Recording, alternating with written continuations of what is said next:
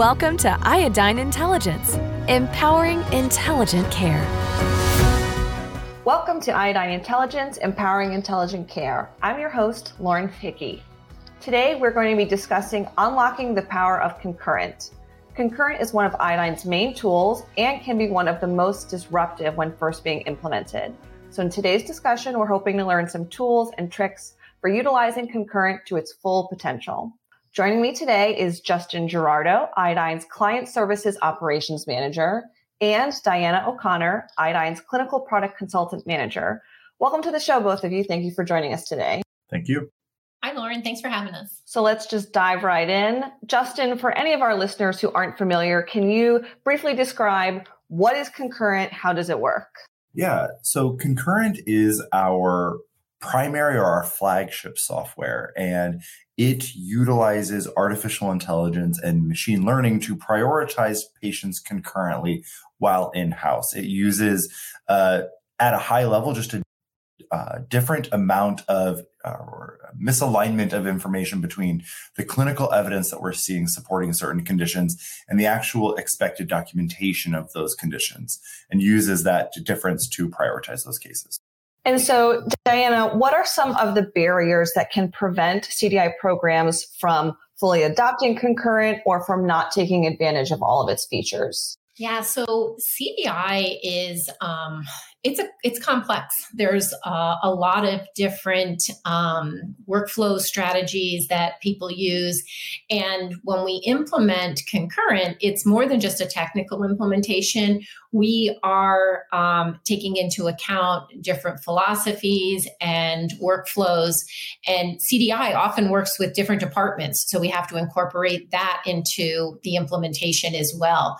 So I feel like that's probably the biggest barrier, is encompassing or taking into account the complexity of the CDI workflow and bringing that to the technical implementation. So, Justin, sort of the first category of barriers that we're going to be covering occurs in the pre-review stage and includes auto-assignment and quiet periods. Can you give us a brief description of those, what they are and what their significance is? Yeah, of course. So let's start with auto-assignment. Auto-assignment is the way that concurrent distributes cases to CDSs for their review. We developed auto-assignment a number of years ago. It's one of the oldest features for concurrent, specifically to address the problem that scope changes as a result of concurrent. Before concurrent, before prioritization, before using artificial intelligence, a CDI team, the most common way to distribute cases was by location or service line. And when you add prioritization into that mix, things like balancing for caseloads get more difficult. Not every service line sees the same degree of complexity that other service lines do. And so as a result, what was previously a well-balanced workload can be a little more imbalanced. Things like med service lines and sometimes even surgical service lines will see a higher rate of prioritization. And as such, other service lines would have less cases to review. So auto assignment, instead of using service line or location to distribute cases, actually just uses priority status, assigning out those cases that are the highest in the priority list first, and then working their way down. This obviously can present some challenges to CDI departments that are more unit-based prior to this. The second item that you had mentioned was quiet periods. Quiet periods are settings that determine how much time a case must kind of incubate before it can be considered for auto assignment. This is a change for a lot of CDI departments who, again, being unit-based, are simply monitoring their unit and don't use always firm timelines to determine when a case can be up for review. So typically, a lot of CDI teams want to see a case every 2 days at a minimum. where with prioritization, we typically set a 24-hour quiet period to start so that a case has 24 hours to get the necessary information. Now, there are ways that we have created and features that we've created to kind of amend that and make that even more precise, but 24 hours is a pretty good beginning point. And then after a case has been reviewed, it also goes into a second quiet period for 12 hours that make sure that it doesn't immediately get reprioritized again. So then an issue that some programs can run into with quiet periods, Justin, is you're making sort of a general rule, wait 24 hours, and you're applying it to all cases. So sort of by default, it's a one size fits all deal.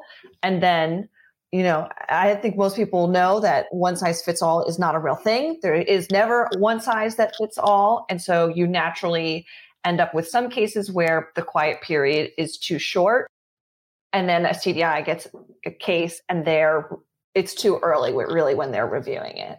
Yeah, we generally suggest once we have enough of an idea, hospitals can sometimes run an analysis on what is their average length of stay and using that to guide what their quiet period should be. A lot of times 24 hours is aggressive for when a CDI might want to look at a case. They might see it at that 26-hour or that technically morning of day 2 stay. And so it can feel very early. But when we know that our average length of stay is 3 days, then that really kind of puts into perspective that looking at it on that day 2 is really not that early. We don't have a ton of time to make an impact on these cases. And it's important to remember that prioritization is also playing into this. So it's not that every case is expected to be reviewed at 24 hours. It's that every case is eligible to be reviewed at 24 hours. Prioritization still is at play for those cases, and it might not prioritize on that after that 24 hours. Right. And I think you might have to sort of adjust your expectations of the quiet period is not trying to have the perfect amount of time for every single case. You're really just trying to have it be the appropriate amount of time in the majority of cases. Yeah. We typically call it the 80-20 rule. 80% of the cases are prioritizing the appropriate time or within the appropriate window. You will occasionally see a case that for one reason or another, maybe the providers hasn't had an opportunity to document a certain progress note or so on. But in general, the 80% of the cases, that is an appropriate time frame. Right. And so, Diana, Justin sort of touched on this earlier. Another growing pain can be auto assignment. And because it's distributing cases to CDS, not based on a service line, not based on a location, but based purely on prioritization. And that can be a real shift for CDS in some cases. It can. Some CDS program or some CDIs like to work in a specific service line or a unit. And that is something that we talk about moving away from that specialty and going to a more generalist approach. And there's a couple of reasons that, we advocate for that. In particularly if you think about there's some service lines that are going to be more complex. So you're going to have cases that are more complex. If you want to evenly distribute the complex cases amongst the team, then having everyone review those higher complexity cases makes sense. And it also helps when you have a vacation or coverage, so that if we take a generalist approach, you can still have someone who is kind of an expert in his particular specialty that you utilize as a resource, but having everyone able to cover and review those cases helps with an even distribution, as well as it makes coverage a little bit, a lot easier. So another sort of barrier that CDS can face is surrounding query hesitancy. I think a stat that I've heard is that even when Iodine's artificial intelligence machine learning engine is 90% positive that a query is needed, CDS will still only query on average 36% of the time. So Diana, can you speak to some of the things that are fueling that sometimes? Yeah, I think that CDIs are concerned about working with the physician. Some of the things I hear when I'm on site or working with different facilities is the physician hasn't had a chance to round yet. Maybe if I give them another day, they'll document. So there seems to be, people seem to wait. They want to wait and give the physician the opportunity. And one of the things that I think is important is we're really looking for a complete intact medical record that's going to tell the story of the patient. And the sooner we get the documentation in, the better that the details are woven through the story. And with denials coming up the way they are, you want continuity of them in the medical record is huge. So I think it's a shift to think of query, getting away from querying as a penalty versus querying more as a prompt and, calling out to the physician, hey, this is what we're seeing, and querying sooner. But that is something that we see. And so, Justin, on the face of this, what Diana's talking about, that sort of seems reasonable. Oh, let me give the physician a chance to add this documentation on their own before I query them. But I suspect that there is a catch. And so what is the problem with just completing a review and sort of kicking the can down the road? When you start kicking the can down the road, which is a phrase I really like to describe this, it can really throw off that prioritization. So completing a review and placing queries both impact prioritization. And when you do those things in a disjointed way, let's say maybe you complete your review without querying on a specific condition, Iodine continues to evaluate that case for that condition. And completing the review raises the bar for that. When you send a query, Iodine will no longer consider that condition for prioritization. When you are completing a review, it raises the expectation for Iodine to see even greater gap before it will reprioritize. And if I were to make it an analogy for what happens when you start manually chasing some of these things or following up when a case is in the low priority section, it's sort of like running on a treadmill. Prioritization is a pace. It sets a cadence for when reviews should happen based on the artificial intelligence.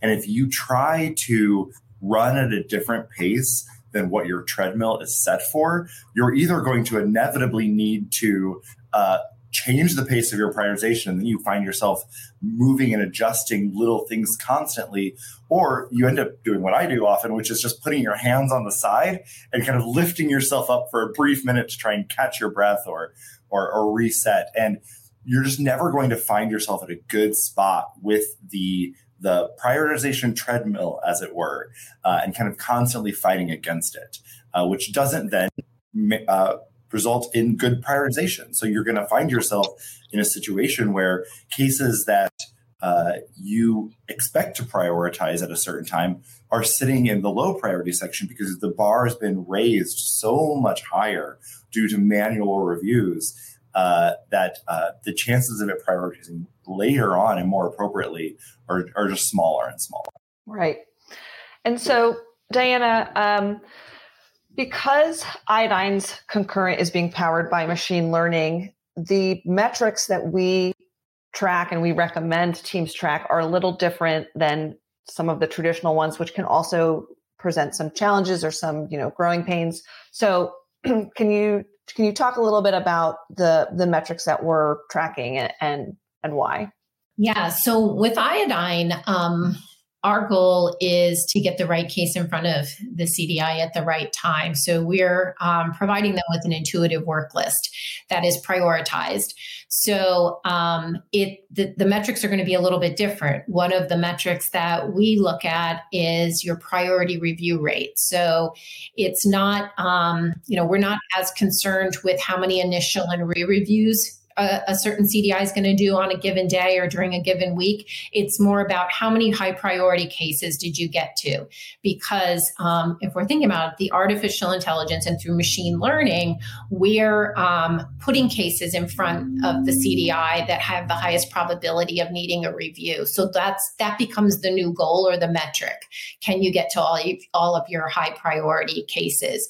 So that's a little bit of a shift, part of the change management that takes place as we roll out Iodine. And one of the things I think that's really cool is we have a very simple, easy to use and robust reporting system so that you can pull up these metrics and see and measure your the CDI team and how they're functioning within Iodine.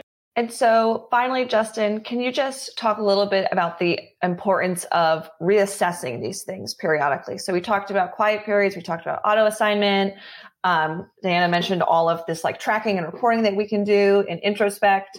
So because healthcare is such an ever-changing field, it sort of makes sense that all of these settings can't necessarily be static and set it and forget it for forever as well. Yes, it can be very helpful to reassess a lot of your Iodine configurations, at least on an annual basis. Things like adding new service lines, things like changing or changing the size of your CDI team. All of those things can start to impact the way you interact with Concurrent. And if you take the time to reevaluate, especially with 6 months to a year's worth of data to back your new configuration decision, it can ensure that we're staying at tip-top functionality, as it were, in terms of what you're seeing. And that's just on the organization side. Iodine itself, Concurrent, is also changing and adding in new functionality. And so by setting kind of a calendar event to reevaluate those Concurrent settings also ensures that new functionality that has been released is also being considered as a part of those configurations. Doing more in Concurrent and adopting other Iodine platforms like Retrospect may also impact some of these configurations and workflow expectations. All right. Well, I think that's going to do it for this month's episode. Hopefully our listeners learn some things, have some new tricks up their sleeves. Justin and Diana, thank you both again so much for joining me today and taking the time to talk to us. Thanks, Dawn. And then thank you to all our listeners for tuning in. If you liked what you heard, make sure you're subscribed with Spotify, Apple Podcasts, wherever you like to listen. We'll be back next month with a new episode. And until then, I'm your host, Lauren Hickey. Thank you for listening.